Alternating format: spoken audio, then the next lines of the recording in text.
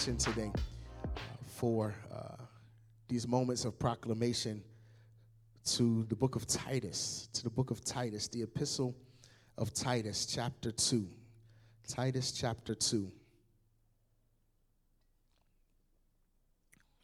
Titus, chapter 2 and verse 11 is where we will launch from today. Titus, chapter 2 and verse 11. There you'll find these words from the English Standard Version, and they should appear before you on your screen now. Titus 2 and 11 reads as follows: "For the grace of God has appeared, bringing salvation for all people, training us to renounce ungodliness and worldly passions, and to live self-controlled, upright, and godly lives in the present age, waiting for our blessed hope, the appearing of the glory of our great God and Savior, Jesus Christ, who gave himself for us to redeem us from all lawlessness and to purify for him a people for his own possession, who are zealous for good works." This is the word of the Lord.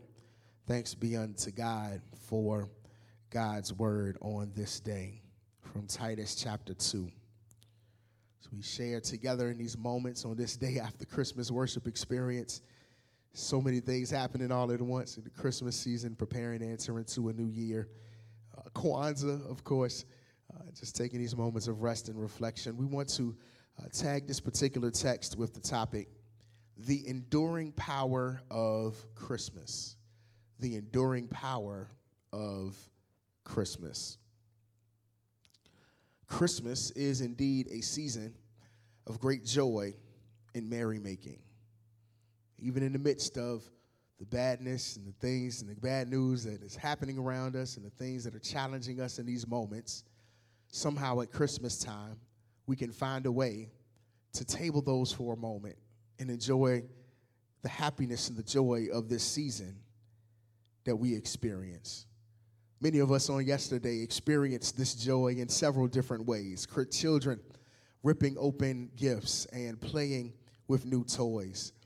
Old family traditions of gathering and coming together and even creating new family traditions. The sounds of laughter as family and friends gathered around dinner tables and filled our homes.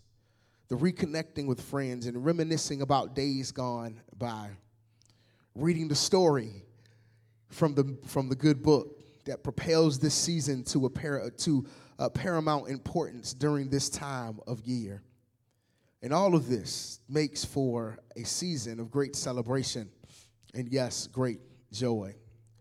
Yet it is the words of the angel's refrain that continue to hauntingly ring across time as we read the Christmas story in Luke chapter 2. It says, "I bring you good news that will cause great joy for all the people. The town of David, a Savior is born, who is the Messiah, the Lord." This angelic announcement to the shepherds on that Christmas night should, on one hand, move us to joy, and on the other hand, cause us to ask the question, what does the coming of Jesus, the babe born in Bethlehem, mean for us? Not just in terms of our salvation and reconnection with God, our Creator. What does Jesus' coming as God with us mean for us as followers of Christ? This goes beyond being saved. It is more than reserving a place for ourselves in the eternal by and by. Christmas for the follower of Christ is not just a commemorative moment on the calendar, but it speaks to the very existence of our everyday living and being. And far too often, we can place emphasis on the miracle of Christmas, while the work of Christmas remains as an unopened gift of the season.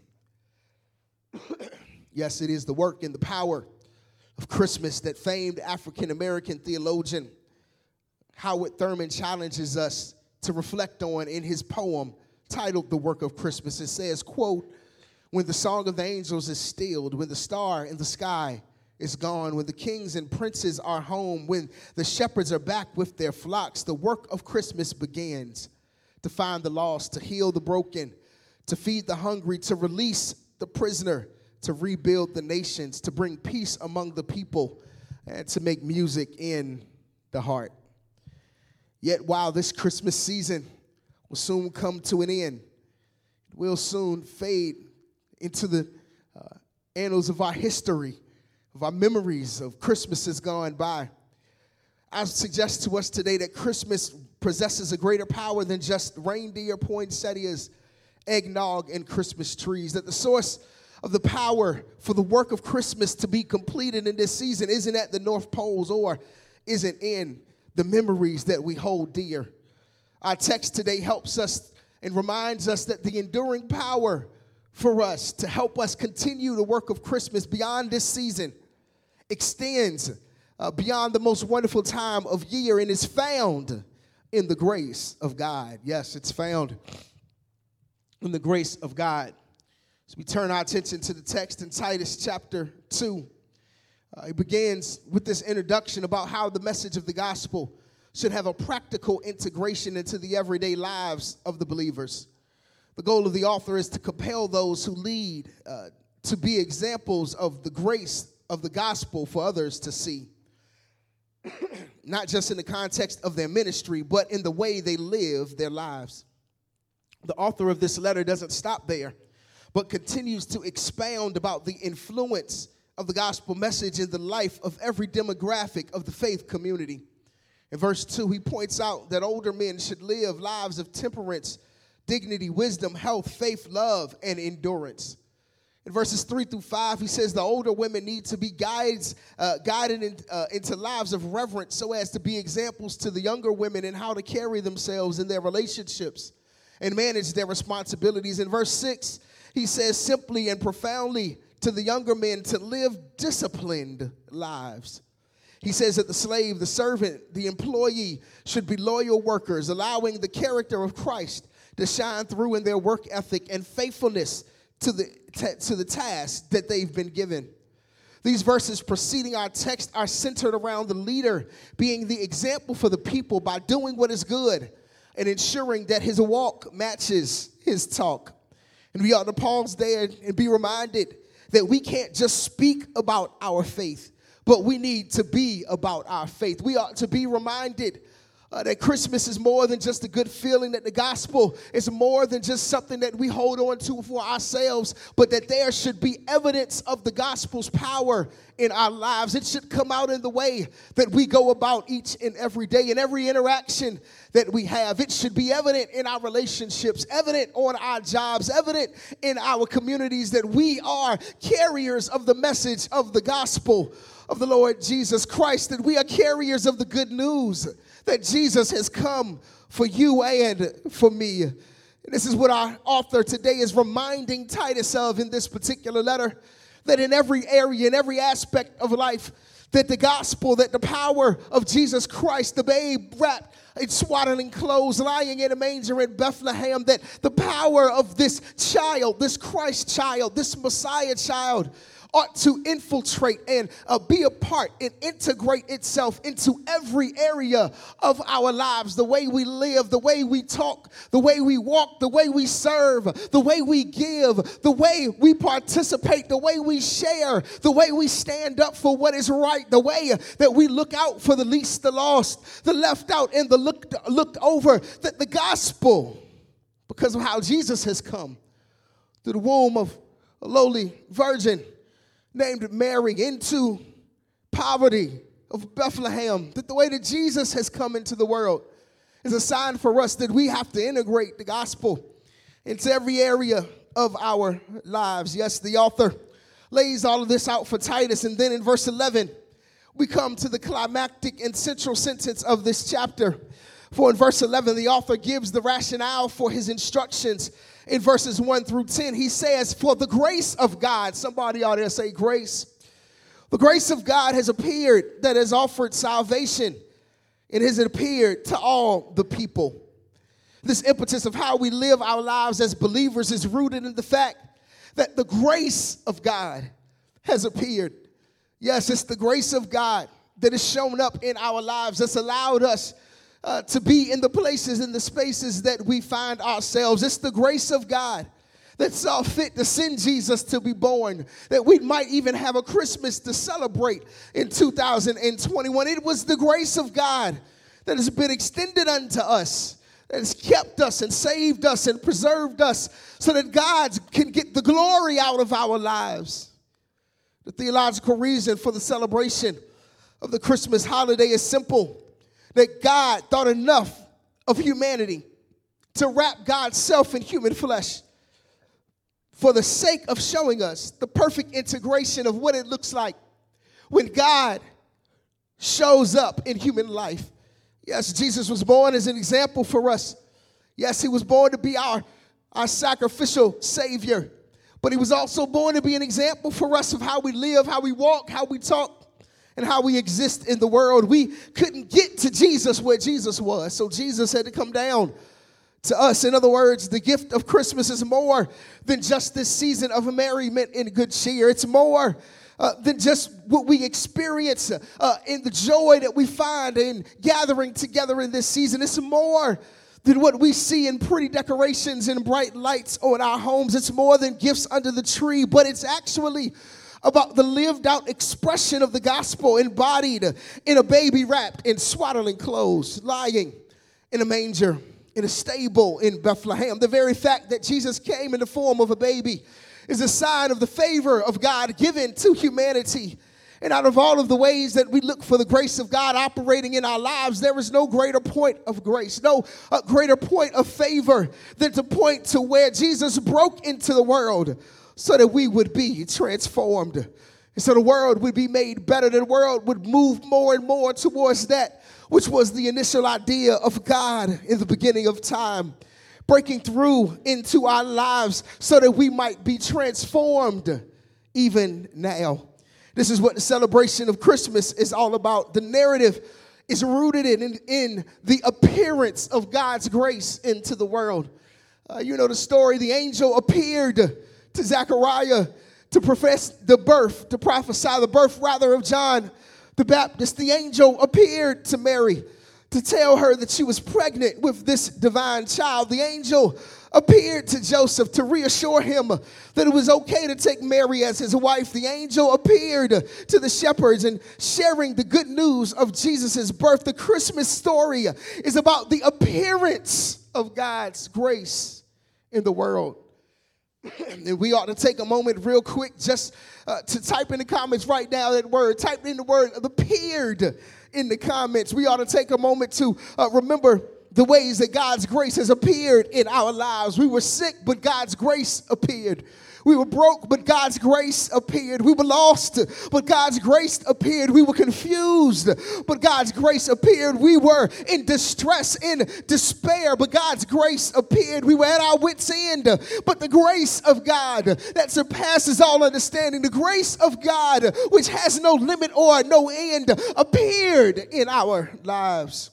Yes, the celebration and the commemoration of the Christ child's birth should bring us to a point of theological inquiry about the very notion that God is with us. This is the meaning of the name given to the divine child in Matthew 1 as an expression of God's grace towards humanity. God doesn't just sit above us and look down on us, but God is actually among us, working in us, working around us, and working through us. Because God's grace has appeared in our lives, it should influence the way that we live. For the enduring power of Christmas is rooted in the grace and the favor of God expressed in our everyday lives. Because of grace, we should walk different. Because of grace, we ought to talk different. Because of grace, we should love better. Because of grace, we should believe more deeply. Because of grace, we can be full of joy. Because of grace is better than any present we could get under the tree, because the gift of grace endures for all time. What makes God's grace the enduring power of Christmas? Well, first, the text helps us because it reminds us that grace redeems. Grace redeems. You ought to type that in the comments. Grace redeems. Check the text in verse 11. The author uses the word salvation, and then in the first part of verse 14, he uses the term redeem. Yes, these two words have similar meaning: to be saved from damnation, to be pulled into soul salvation. Salvation is to save from something. We talked about that last week as we reviewed Zechariah's song in Luke chapter 1. To be saved from something is what salvation is. To be redeemed means to be bought back from something. You know how we do. We redeem the coupons or the coupon codes on the internet to help give us a little discount, to help us redeem something, to save a little money on the back end. Salvation is to be saved from something. To be redeemed is to be bought back from something. And that big something that we're bought back is from the power of sin over our lives. This is why grace matters, because it redeems us and it saves us and it keeps us from the power of sin having hold over our lives. When we were guaranteed to not make it, God sent God's grace and extended God's grace unto us to redeem us so that sin could no longer control us. And that's good news for us today, because that means that we don't have to give in to the desires of our flesh. That means that we can be watchful and that we can work and walk and move in the way that the Lord has called for us to do without worrying about the penalty of sin hanging over our head. Because what I discovered, y'all, is that oftentimes we can look at our salvation and use fear to motivate ourselves, that we don't want to go to hell, that we don't want to be in God's bad graces. But God's redempting power, God's salvific power is a sign of God's love, that God uses love to compel us. The Bible says, with loving kindness have I drawn thee, not with fear, not to scare you into being right, not to scare you into doing right, but to love you into doing right. And how does God show forth God's love unto us? By extending us grace to redeem us. Grace redeems us, y'all. And I believe that every day we wake up, that morning by morning we get new doses of grace and new doses of mercies. That's what the hymn writer said, that great is God's faithfulness, because morning by morning new mercies we see, new portions of grace we experience in our lives. We experience God's grace, and it gives us the blessing of being able to try it one more time. Yeah,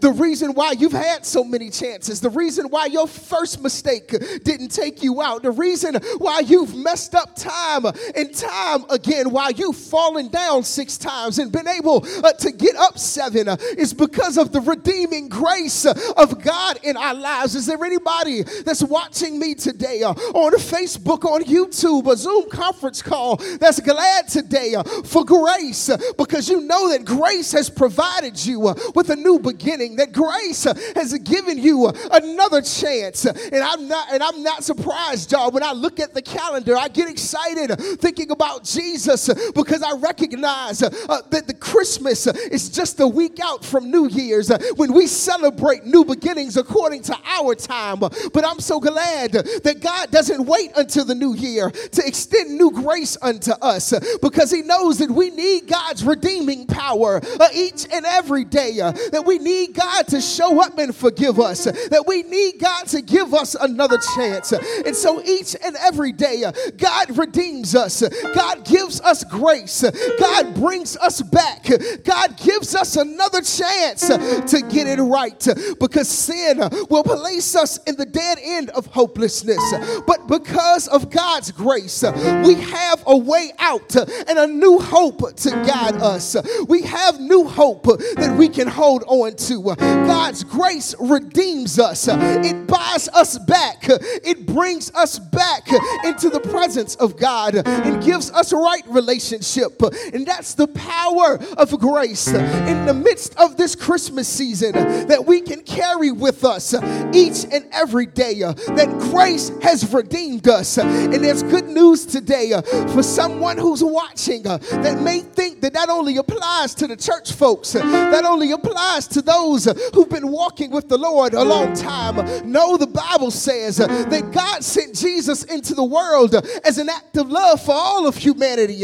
So that grace doesn't extend just to the preacher or the deacon. It doesn't extend to just to the musician or the trustee. It doesn't extend just just to those who have been in church for a long time, but that grace can be extended unto you today, that you might be redeemed of the Lord. Let the redeemed of the Lord say so. If you've been redeemed by the grace of God, if you're ready to be redeemed again each and every day by the grace of God, you want to type it in the comments right now and say, I've been redeemed, bought with the price, because Jesus has changed my whole life. And if anybody asks me just who I am, you can tell them that I am redeemed. And I'm redeemed because of the grace of God.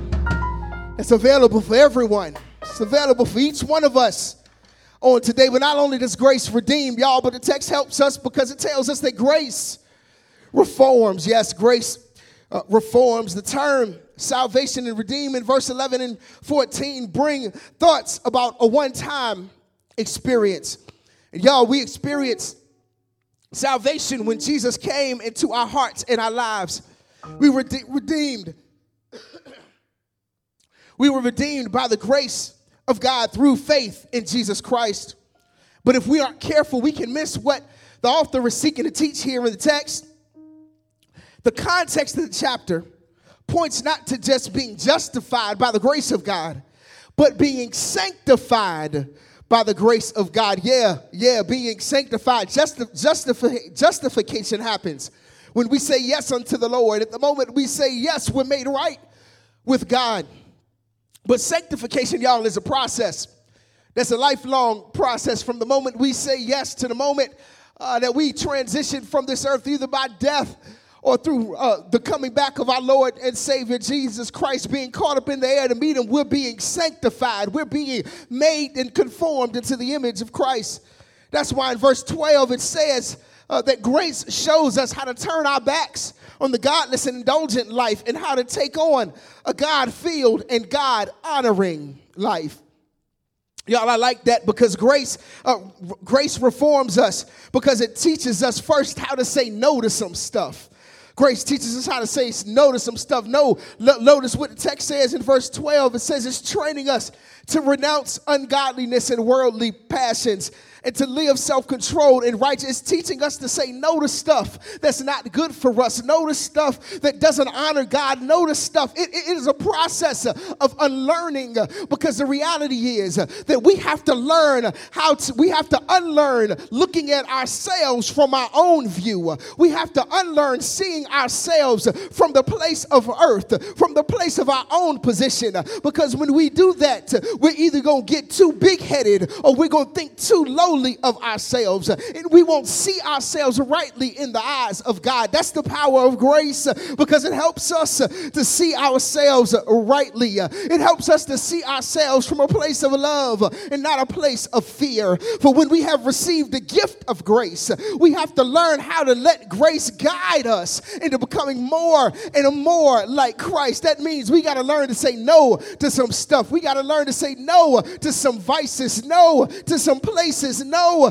to some people, no to some ideas, no to some opportunities, no to some folks that want to pull us in a direction that pulls us away from being centered in Jesus Christ. But not only does grace reform us because it teaches us how to say no to some things, but it reforms us because it teaches us to say yes to the right things. Yeah, it teaches us to say yes to the right things. In other words, y'all, grace teaches us and helps us to relearn who we are, not from the view of ourselves, not from the view of others around us, but from the view of the one who created us. That's why Jesus came into the world, to give us a new view of how we can live as humanity here together in the earth, how we can love better and live together better and care better and serve better and stand up for justice together better. That's why Jesus came, so that we can learn how to say yes to the right things, how to relearn ourselves from the view of God, the one who shaped us and formed us in his own image. looks like this, y'all. In the book of Galatians chapter 5, it tells us that the fruit of the Spirit come in the form of love, joy, peace, patience, kindness, gentleness, faithfulness, self-control, and humility. Y'all, when we learn to let grace guide us, to let grace reform us, to let grace change us, to let grace get deep down on the inside, when we learn to accept this grace thing for real, I believe we'll discover that God is shaping us and shifting us and changing us and transforming us so that we can say that the things we used to do, we don't even want to do no more. It's not just that we don't do them because we can't do them, but it's that we don't want to do them no more. But the places I used to go, I don't want to go there anymore. But not just because I can't go there, but because it's not where I want to be. But we can find ourselves in our testimony reforming our minds. That's why Paul wrote in Romans chapter 12, be not conformed to this world, but be ye transformed by the renewing of your mind. And the renewing of our mind starts with the power of grace in our lives. That's the power of Jesus coming into the world as a babe born in Bethlehem, because he reforms for us what it means to be human, what it means to walk by the Spirit in this human experience on today. Because grace is powerful and because grace moves us in this way, grace can reform us, grace will redeem us, but also today, grace will be our reward. Grace rewards us. Check the text in verse number 13. Grace, it says that Titus learns that while we wait for this blessed hope, the appearing of the glory of our great God and Savior. Check this out. As we think about the time of Christmas, many people look towards the season of Christmas as a day of reward for good behavior throughout the year. And y'all, I want to tell you, I had to have a conversation the other night with my middle boy, Jameson, because he was afraid that he was going to be on the naughty list, that he wasn't going to have any presents under the tree, that he was going to have coal in his stocking. You know, all of these things that we tell our children over the years, that they hear over the years about being good little boys and girls. And what I had to tell him and remind him that I was his father and that I was going to make sure that he had a gift under the tree, because I saw him growing and I saw him trying. And even though he makes mistakes and throws tantrums sometimes, even though he doesn't do all that we ask him to do, when we ask him to do it, sometimes that we can find that he can find himself confident that he would have a gift, at least one gift under the tree, y'all. And I believe that when he woke up on Christmas morning, that he was pleasantly surprised that he had more than one gift under the tree. All I want you to know is that grace helps us to receive the rewards that we might not even deserve, because the truth is that each and every one of us are on God's naughty list, that each and every one of us don't deserve what God has given unto us. But that's the beautiful thing about grace, is that grace is being given what we don't deserve. And God has given us what we didn't deserve, because we didn't earn God's love. God just gave it to us. We haven't earned God's mercy. God just gave it to us. We haven't earned God's grace. God has extended it unto us. And that ought to bring joy into our spirits. That ought to cause us to lift our hands in praise, because the reward for receiving God's grace is for the right now and for the hereafter. It's not just about waiting for Jesus to show up on that great getting up morning, but it's also for life right now, that the power of grace rewards us with being able to live today, knowing that God is with us, knowing that God is on our side, knowing that God is right there beside us. Y'all, salvation doesn't begin when we die, but it starts when the grace of God appears unto us and is accepted by us. So my question for you today is, have you accepted the grace of God into your life? For real. I know that you went down in the water some years ago. I know that you've been a part of a church community for decades, but have you accepted the grace of God that doesn't hold your shortcomings against you, that doesn't hold your mistakes against you? Because if you don't accept God's grace, it's going to be hard for you to receive the rewards that God has for you today. You don't got to wait until the great by and by. You don't have to wait until tomorrow, because God wants you to experience a little bit of heaven right here on earth. That's the reward of grace, is being able to get up every day with the confidence in knowing that you've been forgiven, that yes, you mess up. Yes, you say crazy stuff sometimes. Yes, you don't get it right all the times, but God's grace reigns over you. God's grace covers your mistakes. God's grace keeps you even when you don't want to be kept. God's grace helps you to experience the power of the enduring power of this Christmas season all year long. God's grace gives us a greater hope. It gives us a great hope today, and it gives us great hope that we will see Jesus again when he appears when the trumpet sounds at the twinkling of an eye.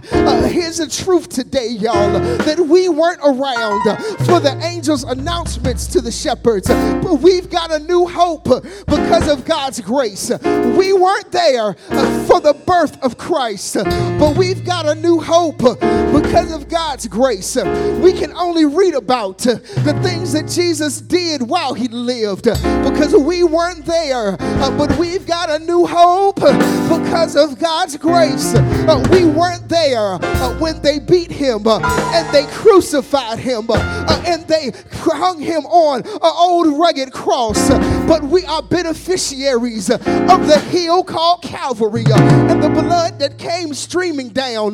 We've got new hope, and it's because of God's grace. We weren't there, y'all, when he got up out of the grave, but that's the power of the Lord coming forth through the grave today and flowing into our lives, because we've got a new hope because of God's grace.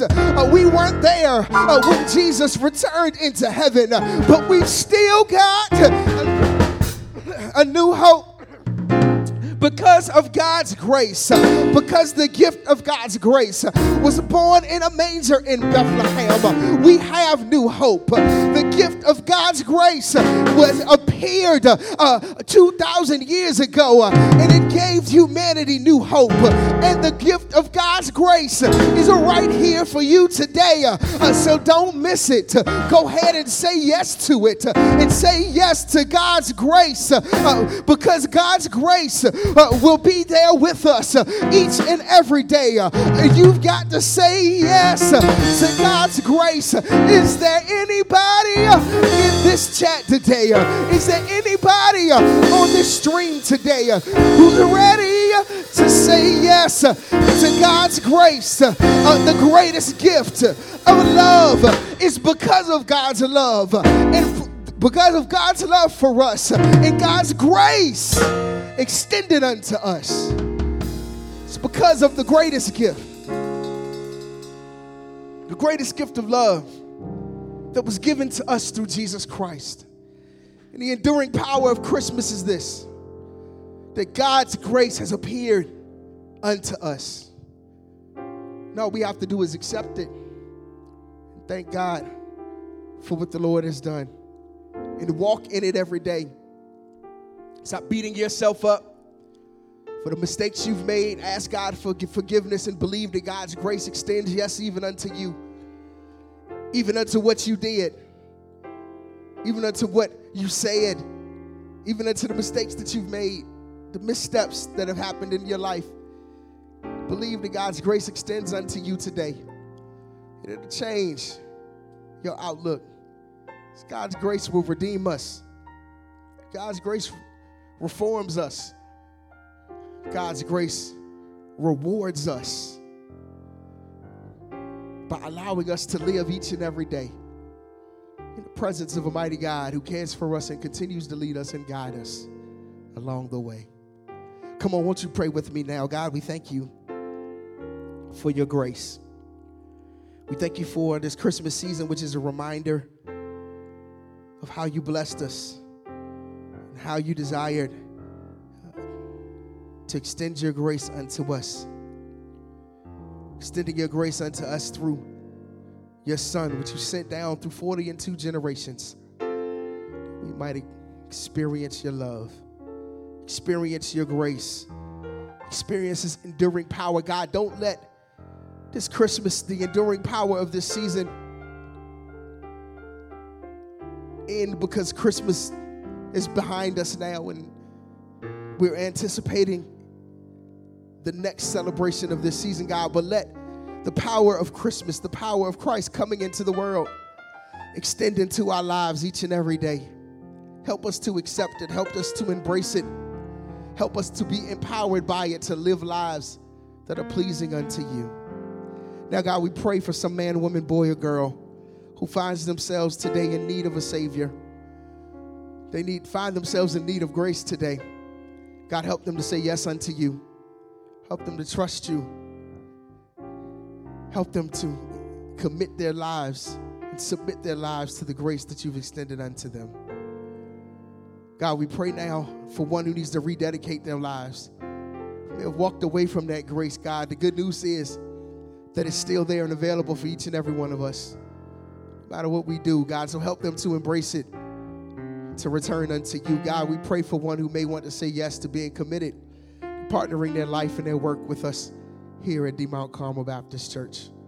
God, we pray for each and every person today, Lord God, who is watching the stream, those who are sick and shut in, those who are dealing and grieving right now, God, those who stand in need of healing and provision. God, we pray for our world, our city, our nation, our state. We pray for our leaders. We pray for our church. We pray for our community. God, we lift it all up to you right now.